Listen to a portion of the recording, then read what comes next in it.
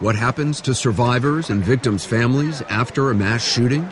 It's an introduction. Mass shooting grief 101. Meet Sandy and Lonnie Phillips. Since their daughter was murdered nearly 7 years ago, they've shown up at most of the major mass shootings, offering those in need a kind of survival guide to a grief few can imagine.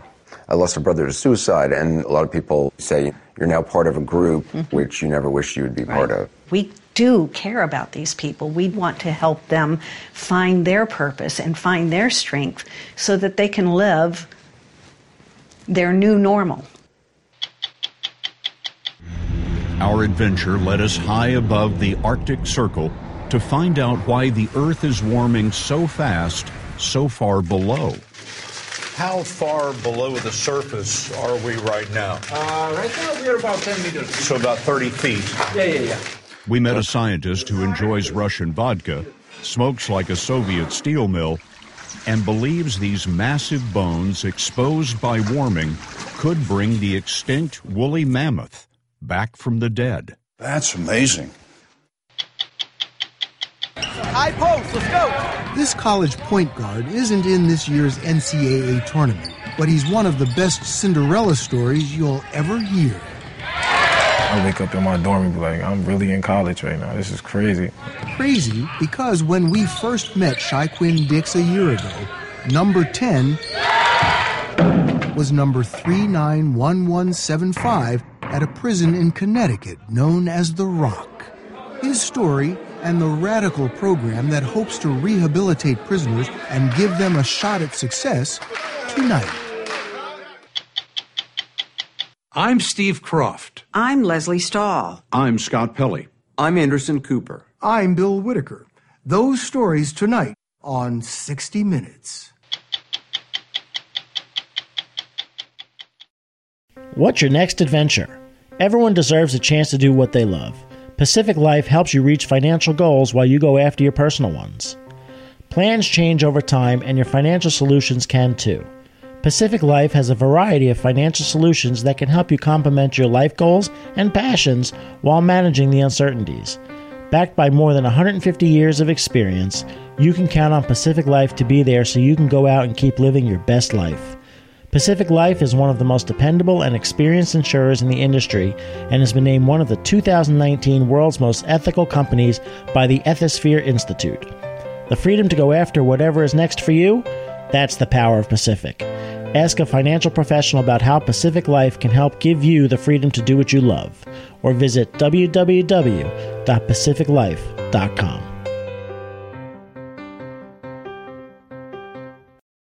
In just the past 2 weeks, there have been 3 deaths by suicide of people who, in different ways, survived mass shootings. 2 were teenagers who lived through the massacre at Marjory Stoneman Douglas High School in Florida last year. The 3rd was the father of a 6-year-old girl murdered at Sandy Hook Elementary School in Connecticut in 2012. Sandy and Lonnie Phillips know firsthand that kind of grief. Their daughter was killed nearly 7 years ago in a mass shooting. And since then, they've made it their mission to help others navigate the public and sometimes political aftermath of these tragedies.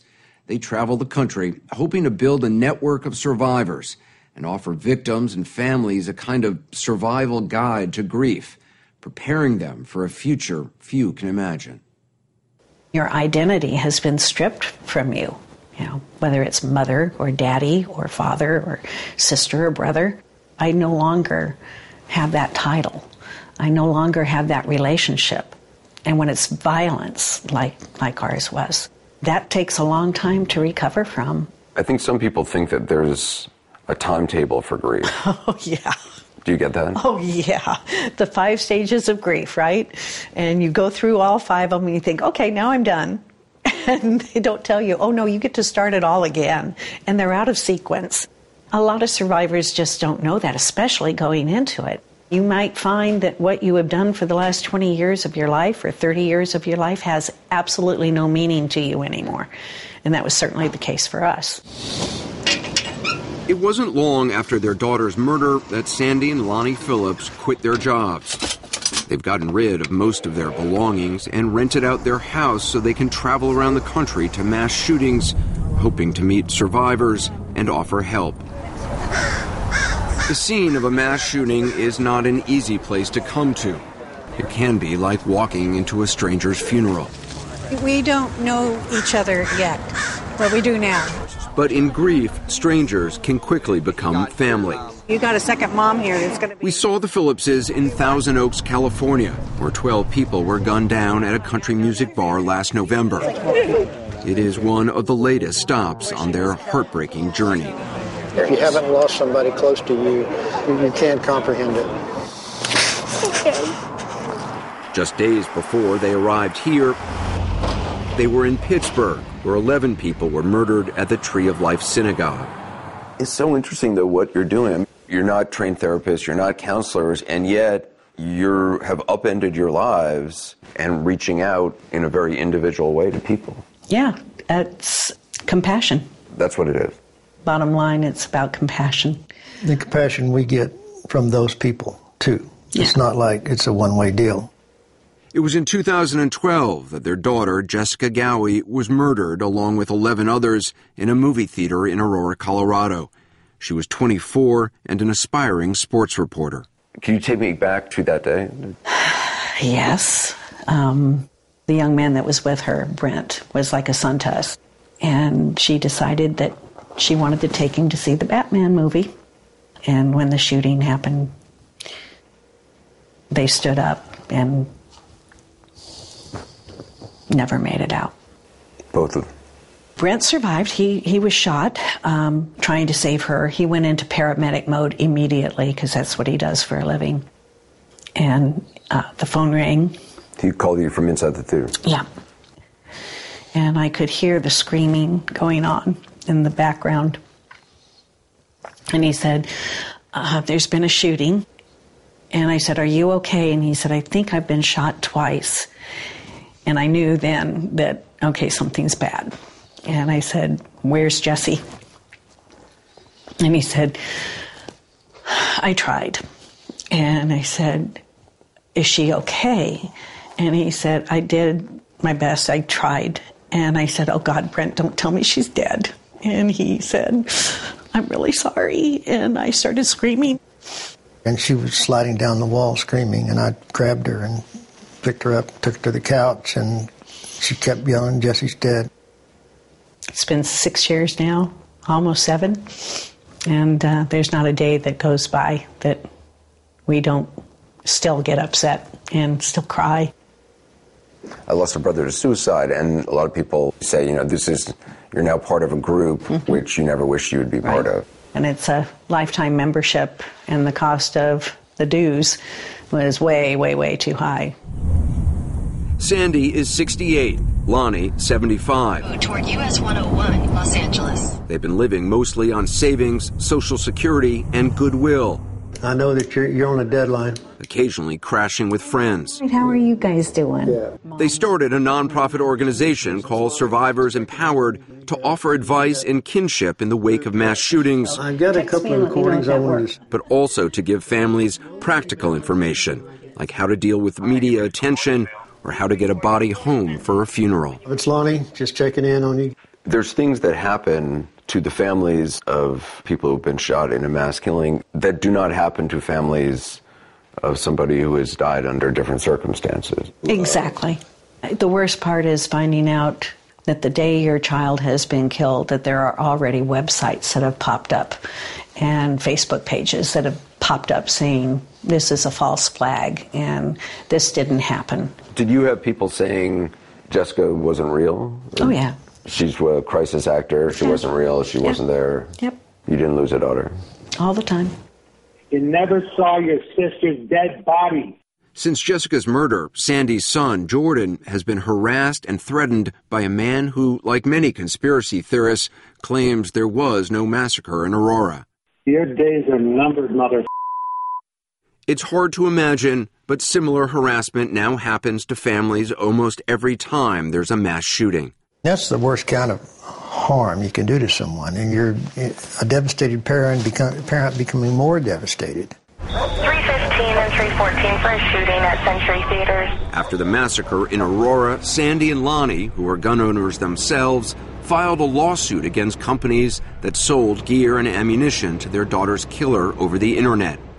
The judge threw out the case and ordered them to pay more than $200,000 to cover defendants' legal fees. A contract with them consulting. They had to declare bankruptcy and now consult for a gun control group to make ends meet. Paying that forward right here. But they say they keep that work separate from their outreach to survivors. We don't ever bring up guns when we go. We never bring up politics or guns. We don't advocate, we don't recruit, we don't do any of that stuff until somebody shows an interest. Yeah. And we tell them, you're not ready yet. The course of their new lives has followed a roadmap of American tragedies. They started in Newtown, then went to Isla Vista, San Bernardino, Orlando, Las Vegas, Sutherland Springs, Parkland, Santa Fe, Pittsburgh, and Thousand Oaks. Each massacre is different, but the look Sandy and Lonnie see on the faces of those left behind is the same. You just can't believe it. No, it can't be you don't real. want to believe it. Annika and Mitch Dworet's 17-year-old son Nicholas, who had just earned a swimming scholarship to college, was murdered with 16 others in Parkland, Florida last year. I expect Nick to come home any day, or I walk through the house. He was such a great kid. Nick's younger brother, Alex, who was grazed by a bullet, doesn't talk much about what happened. He was in a classroom across the hall from Nick's when the shooting began. Their parents were nearby waiting for school to let out. And then Alex called us and said, "Mom, I'm in the back of an ambulance. I was hit in the back of the head." And in my mind, I didn't really worry about Nicholas because there's 3,500 at that school. One child was shot. What's the odds of 2 of my kids being shot? And I took off to the hospital. Mm-hmm. And I said, "Mitch, you can wait for Nicholas." And I waited for Nicholas. Yeah. They waited for 12 hours before finally being told Nicholas was dead. Within days, a mutual friend connected them with Sandy and Lonnie Phillips. Do you remember that first meeting? Yeah, of course. Of course. They had a house full of people. We felt a little bit like we were intruding on a very private moment, which we were, but for a good reason. I was a little skeptical in the beginning, and I'm thinking to myself, what do they want from us? Why are they here? After speaking to them, we lasted for 3 hours. 3 hours, that was the first meeting. Yeah. And they took the time just to be here and just were not here for any other reason but for you guys. Because you're in a place that's just not of this normal life. Yeah. You can't imagine. When you open your eyes in the morning, you're just like, why should I get up today? Why should I do that? And it's just so painful to feel this pain the whole day. And then to meet somebody who has been through this and 6 years later, and they are getting out of bed. You could look at Sandy and actually see a way through, potentially. Right. What are some of the things the list of things you warn a grieving parent? The list is, I know you don't want to get out of bed right now, but you're going to live through this in spite of it. Just know that it's going to take you a long time. That's number one. Number two, people are ripping you off right now as we're speaking. There's probably a GoFundMe page somewhere and raising funds for the families, and that money goes into their bank account. You'll never see it. So be careful who you trust. Mm-hmm. So it's an introduction. Mass shooting grief 101. To help them keep up, the Phillipses are trying to create a network of survivors who can quickly respond to mass shootings anywhere in the country. Volunteers like Shanna Caputo. She met Sandy and Lonnie in 2017 after surviving the massacre at a music festival in Las Vegas. When I first met them, I asked them if I could go to Parkland with them, because that was after Vegas. And she was like, "No, honey, you're not ready for this yet." She's telling her story, and I'm listening to her, and I'm going, oh, my God. Shanna showed Sandy the cell phone video she unintentionally recorded of the shooting. Get down! Get down! And I'm watching the video, and I'm going, this is triggering me. I can't imagine what she has really gone through. What was happening around you? People were going down right away. I could hear the bullets whizzing right past my head. You would just see them like jerk, and I don't know if I can say this, but you would see them just explode.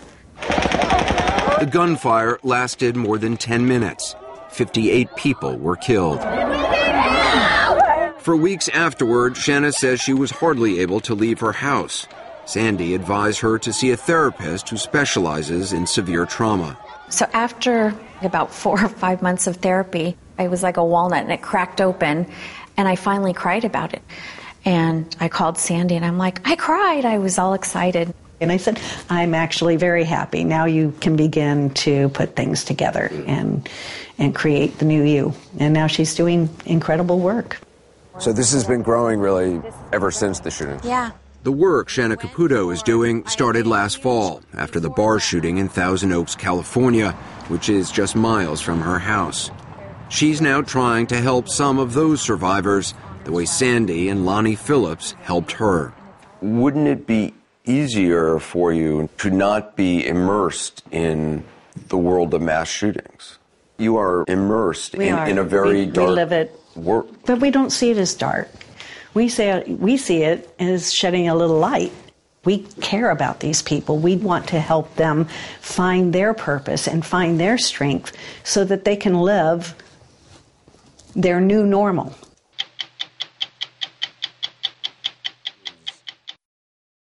Temperatures in the Arctic continue to warm twice as fast as the rest of the world. That's according to the U.S. government's latest climate report. The past 5 years in the Arctic have been the warmest there since records began in 1900. Decades ago, an eccentric Russian geophysicist warned that frozen soil, called permafrost, contained enough greenhouse gas itself to pose a threat to the climate if it ever melted. Science scoffed at Sergei Zimov's warning, but now that the permafrost is collapsing, the world is listening. Recently, we traveled to the Siberian Arctic to meet Zimov, who has devised a scheme to save the world in a place that he named for the last ice age, Pleistocene Park. Our trip took 3 days, and our final leg in an adventure of geoscience was on an aeronautical fossil, a Soviet-era Antonov. We approached a Siberia we had never seen in our imaginations, a forest touching the horizon in a land sequined with lakes. This was far north even by a Siberian compass, above the Arctic Circle where the Kolyma River fills the East Siberian Sea. 15 time zones from New York, we found the aspiring ghost town of Chersky. A trading port in Soviet times, Chersky was gutted by the fall of communism, losing 80% of its residents. There's not much reason to visit, unless, like many scientists today, you're beating a path to the Northeast Scientific Station to meet its founder, 63-year-old Sergei Zimov. Hello. Hello. I'm Scott. I'm Sergei. Nice to see you, Sergei. He welcomed us in summer, when fireweed enjoys a few weeks of liberation. But 40 Siberian winters remained indelible on Zimov's face, the price of solitude for a geophysicist who longed to be remote from his communist bosses. When people hear the word Siberia, they think about exile, but it sounds to me like exile's exactly what you had in mind. Yes, only one problem, so long winter. The winter's long. Yes. Winters are long as ever, but not as cold. This ground was once so icy, humankind named it permafrost. But in the 1990s, Zimov noticed it wasn't so permanent. Frozen ground, do you hear? Yep. It's roof of permafrost. He can remember when his shovel wouldn't bite the frozen surface. But now he's down more than 6 feet. In the past, all our soil, which was melted in summer, freeze everywhere totally, and it's happened usually in November, December. Now, in all winter, it did not freeze. What does that tell you? It means permafrost is melted.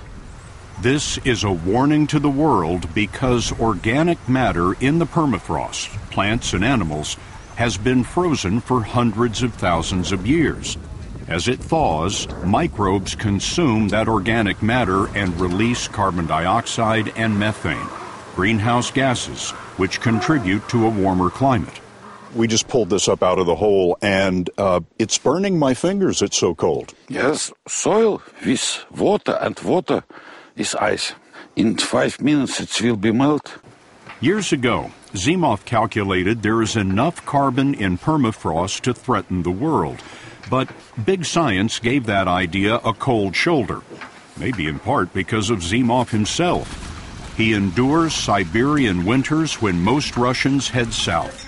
He enjoys a refreshing vodka from time to time, smokes like a Soviet steel mill, and often just lies down to think. I sometimes describe him as somewhere between a madman and a genius. Max Holmes is a leading climate scientist and deputy director of the Woods Hole Research Center in Massachusetts. He told us Zimov's key discovery was that Siberian permafrost held far more carbon than anyone knew. When Zimov made this observation, he couldn't get his papers published in scientific journals. It can take a while to get papers published that fly in the face of conventional wisdom. But science warmed to Zimov's theory, and now he's published dozens of papers in science journals. Max Holmes has made several visits to Zimov's station. The estimates of how much carbon is locked up in permafrost keep going up, and most of us were probably thinking about the upper meter. The upper 3 feet or so of the soil. Upper 3 feet, that's right. If you go down much deeper than that, the carbon content's very low. But what's special about this area where Zimov is, the carbon content of the permafrost extends to much greater depths. So consequently, there's an awful lot of carbon that's locked up there. Scientists estimate there is more greenhouse gas in permafrost than in all of the world's remaining oil, natural gas, and coal. There's no consensus about how much of it could be released. How far below the surface are we right now? Right now we are about 10 meters. So about 30 feet. Yeah. 10 times deeper than originally thought, we found the remains of Ice Age plants and microbes. Let's see if we can take some samples. With Zimov's chief collaborator, his son, Nikita. It's a ticking carbon bomb, as it's called. A carbon bomb? Yeah. Nikita Zimov grew up here with his father and sensibly moved south for college, leaving behind the old man in the river. But Nikita's plan to be a mathematician melted away when Sergei asked his son to return to see what he had seen. A few hours from the research station, there's a vast subsidence of permafrost, sort of a rolling landslide called Duvany Yar. Geology is a slow science, but here it's almost a spectator sport. The bones of extinct woolly mammoths are thawing after more than 12,000 years. The collapse of frozen Earth is happening in much of the Arctic, including Alaska. 25% of the northern hemisphere is permafrost. The Zimovs have a theory, many would say a crazy idea, for diffusing the carbon bomb. They want to cool the permafrost by returning part of Siberia to the Ice Age, or at least what it looked like in those days, known as the Pleistocene era. If we were standing on this hill in the Pleistocene era, what would we see? No any trees. It looks like grasslands and savanna, and you will see around 1,000 of mammoths, around maybe 5,000 of bison, around maybe 10,000 of horses around this place, and also lions. Lions? Yes, main predator was lions here. Sergei Zimov told us when man became the main predator, the woolly mammoth and other large grazers were hunted to extinction. Forest replaced grasslands, and that made Siberia vulnerable to a warming climate, because trees trap more heat than grass, and winter temperatures of 40 below can't freeze the permafrost if there are no herds of animals to trample the insulating snow. So this is what you use instead of a mammoth? Yeah. As a demonstration project they call Pleistocene Park, Nikita Zimov is knocking down trees over 54 square miles and restocking the big grazers. Zimovs believe returning the land to its Ice Age appearance will cool the permafrost even in a warming world. You're trying to bring the animals back now. How can you do that? Physically, I mean, or morally? Or financially? All three, but let's start with physically. You need what? Hundreds of thousands, millions of these animals? You need to start with something. Second, you need to prove people that the concept works. And to prove that concept works, for many things, you don't need millions of animals. You brought up the moral issue of bringing the animals in here. What do you mean by that? I mean, some people say you're playing God. I think it's not me playing God. It was our ancestors who was playing God 15,000 years ago. Humans came and they dropped the number of animals worldwide. And we are just trying to get it back. This is where the Zimovs experiment gets crazier. What they need is the greatest tree crusher of the last 20,000 years, and they are surrounded with evidence of the once abundant woolly mammoth. That's amazing. It's young female. Young female mammoth. This weighs at least 20, 25 pounds. Do you need the woolly mammoth to bring all of this back in the park? It's like, do you need your right arm to live and do your job? No, you don't need it, but with your arm, you will do it better. So same with mammoths.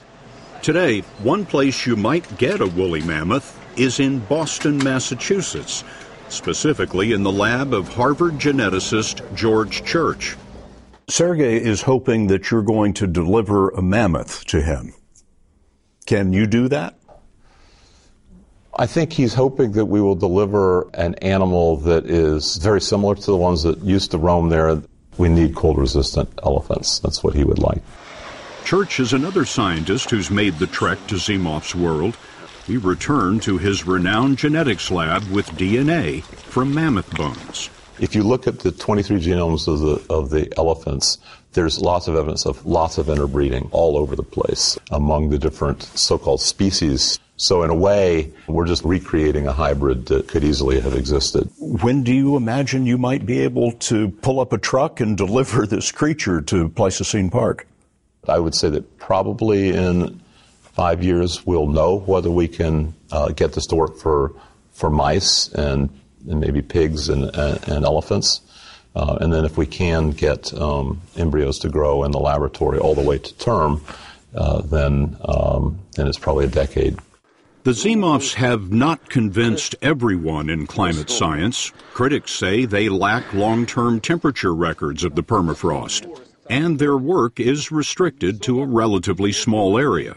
You know, to the untrained eye, someone could come away from a meeting with Sergei thinking that he's a crackpot.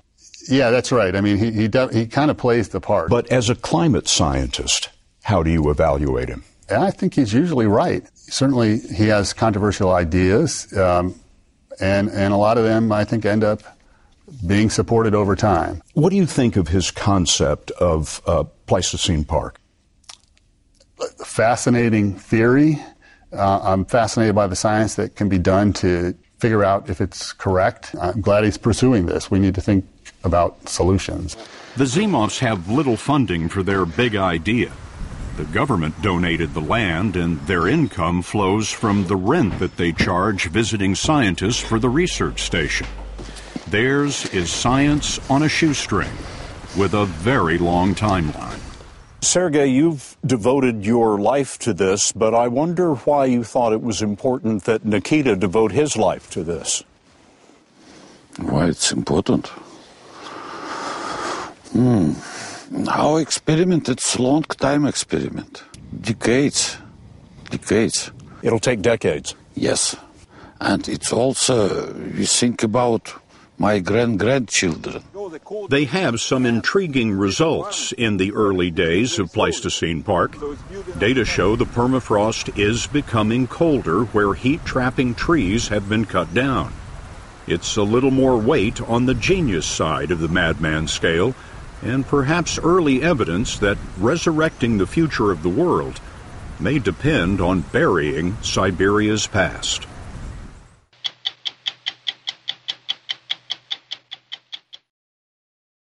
One of the more radical attempts at prison reform is taking place in a foreboding Connecticut prison nicknamed The Rock.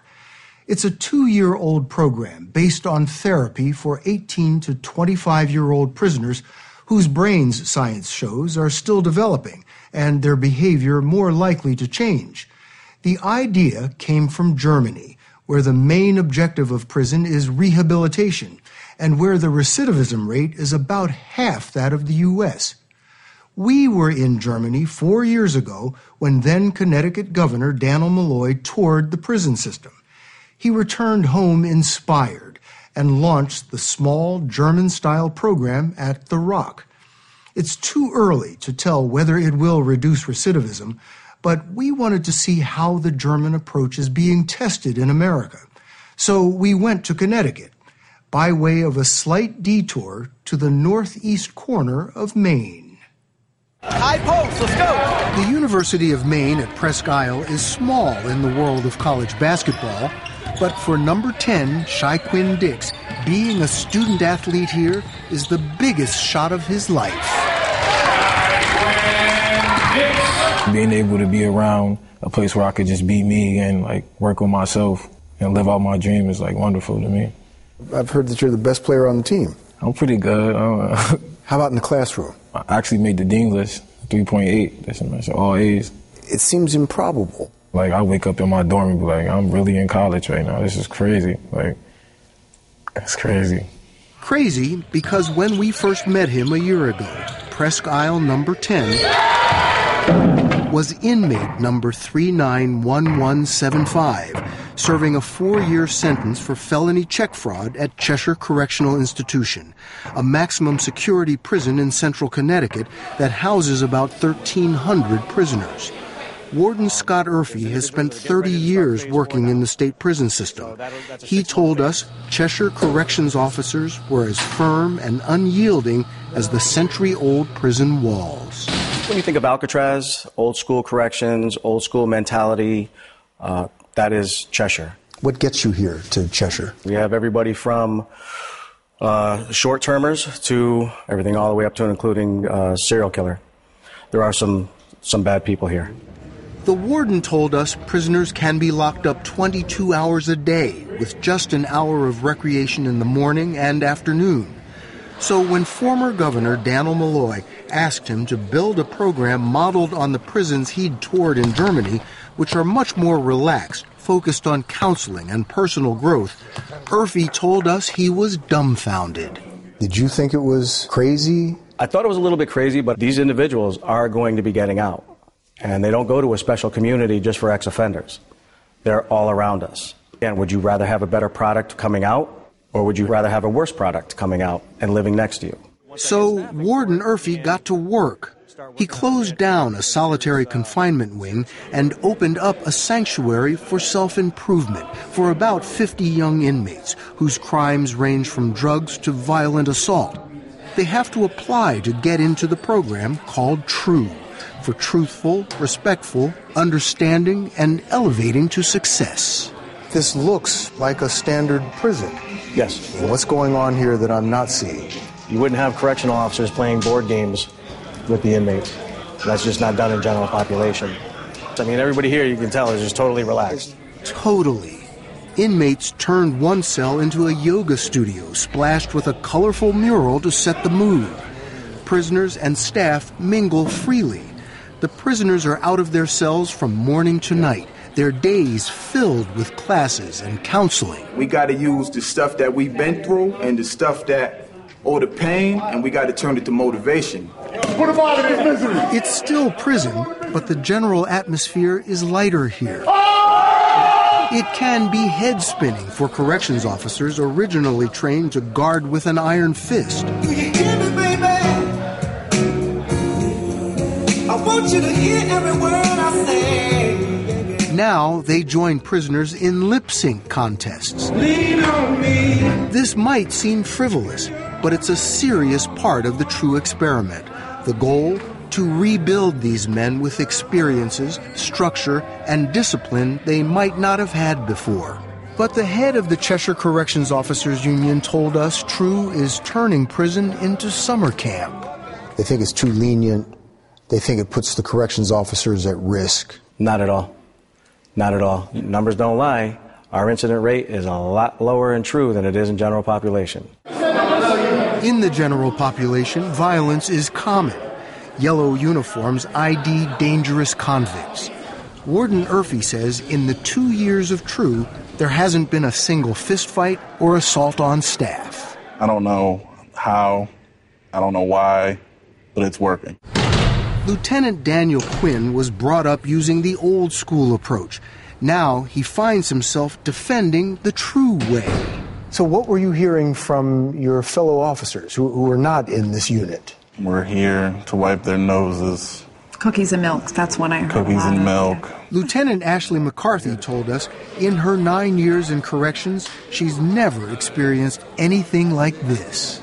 You don't have to put on the face of strength 100% of the time, because that's what you have to do in general population. You can't show a weakness or a deficiency. And here? It's more human, is what it is. It's kind of like going into La La Land from general population, but they quickly see that everybody is here to help. What about punishment? You've got guys in here who've committed terrible crimes. Their punishment is their incarceration. It's not our job as correctional professionals to punish somebody even more while they're incarcerated. True aims to recast young lives with incentives. Repeated bad behavior like profanity and bad attitude has gotten 12 shipped back to the general population.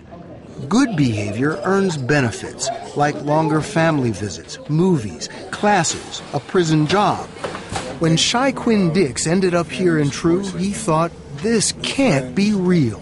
I thought it was some BS because of just the stuff they were saying. I never even heard of it before. Like what? Like the correction officers and staff here care about you. You get a second chance at life if you take it serious. You thought all that was BS? Yeah, definitely. Until corrections officer James Vassar took an interest in him. Impressed by Shy Quinn Dix's talent and repentance, Officer Vassar said he'd help him pursue his dream of playing basketball in college. Did you believe him? Nah, not at the time. I ain't believe him, though. What'd you see in him? I seen a kid with talent that made a mistake. For months, Vassar called college coaches around the country. Slowly, Dix started to believe. We still needed to get acceptance into the college. We still needed a judge to approve a sentence modification. So there are all these other steps, but they're long shots, and boy, we were hitting them. Shy Quinn Dix could see a way out. Festum Shachiriu was lost. At 22, he was sentenced to 13 years in Cheshire for robbing convenience stores and a bank. He told us he was selfish and violent. What's that like, being thrown into the general population in a maximum security prison? It's really scary at first. So you put on a front and you act like you're tough, and I'm hoping people don't see how scared I am and just the mess that's going on inside. 22 hours a day in the cell? Yes. Just waiting to be let out, like a caged animal. When Warden Urfy selected him for the True Unit, Shachiriu didn't care about improving himself. He just wanted out of his cell, but immediately found himself in a different world. You have to go some type of empathy. You have to care. Central to the program is intensive counseling. Through peer and self-criticism, prisoners are forced to face the demons and behavior that put them behind bars. How were you raised? Did you have love? Did you know love? Did you know compassion? Because I didn't even know my mother. The warden told us today there's a lot of crying that goes on up here. Is that true? I would have to agree with that. What has made you cry? My family. The problem with awareness and understanding the pain you've caused people is that you realize how much pain you've caused the people that love you. And once you have to face that and look at yourself in the mirror, that's tough. To prepare the prisoners for life outside Cheshire's walls, Warden Urfy tapped some unlikely helpers, respected older prisoners serving life sentences. They're now trained to serve as mentors for the young men in True. Ishkar Howard was one of the first to sign on. Why? All we knew was we was going to try and stop these young cats from becoming us, because you don't want this. Ishkar Howard shot and killed 2 men in a fight over drug turf in New Haven. In prison, he assaulted inmates and staff and spent a total of 5.5 years in solitary confinement before deciding to take a different path. If there's one thing I'm an expert in, it's screwing up. I have a PhD in consequences. I can tell you what tear gas tastes like. I can tell you what it feels like to watch your family see you get sentenced to life without parole. And I can tell you the decisions I made to get to that. After that, the choice is yours. Howard and 20 other lifers are like attentive fathers. They enforce unit rules. During your last evaluation, it's recommended that you work on your attitude. Working with staff, they constantly monitor the young offender's behavior and assess their progress at regular feedback sessions. I always try to encourage you to speak a little more because you have a lot of wisdom to give to your peers. Many people outside of prison would think that someone who is in for life wouldn't necessarily be the kind of person you'd expect or want to be teaching you life lessons. So what have they done to help you? They've helped me learn how to speak in a way that I can articulate my thoughts and emotions instead of just getting mad and wanting to hit something. Shichiryu told us he has grown under their guidance. He's earned the right to go to work every day in the prison shop. He now enjoys warm visits with his family. I feel like everybody has a basic human decency. It's just that it has to be nurtured to bring it out. And that's what happens to you in this program. If you let it. If you let it. The greatest gift is when they telling me to my face that I'm not changing, and then 5 months later be on their best behavior. You're in here for life. Right. You could just sit there and say, to heck with all this. So what are you getting out of this? Redemption. I don't have to die a waste.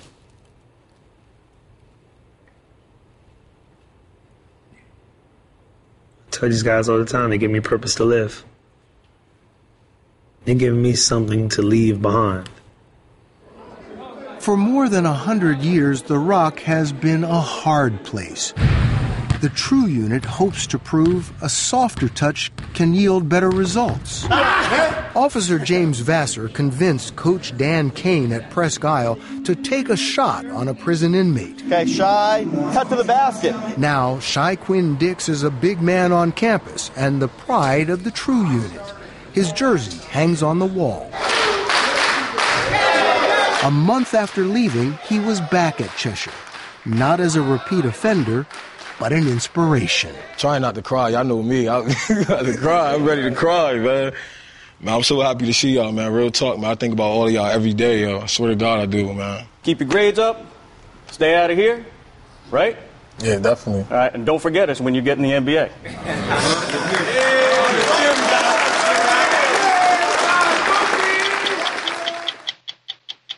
I'm Bill Whitaker. We'll be back next week with another edition of 60 Minutes.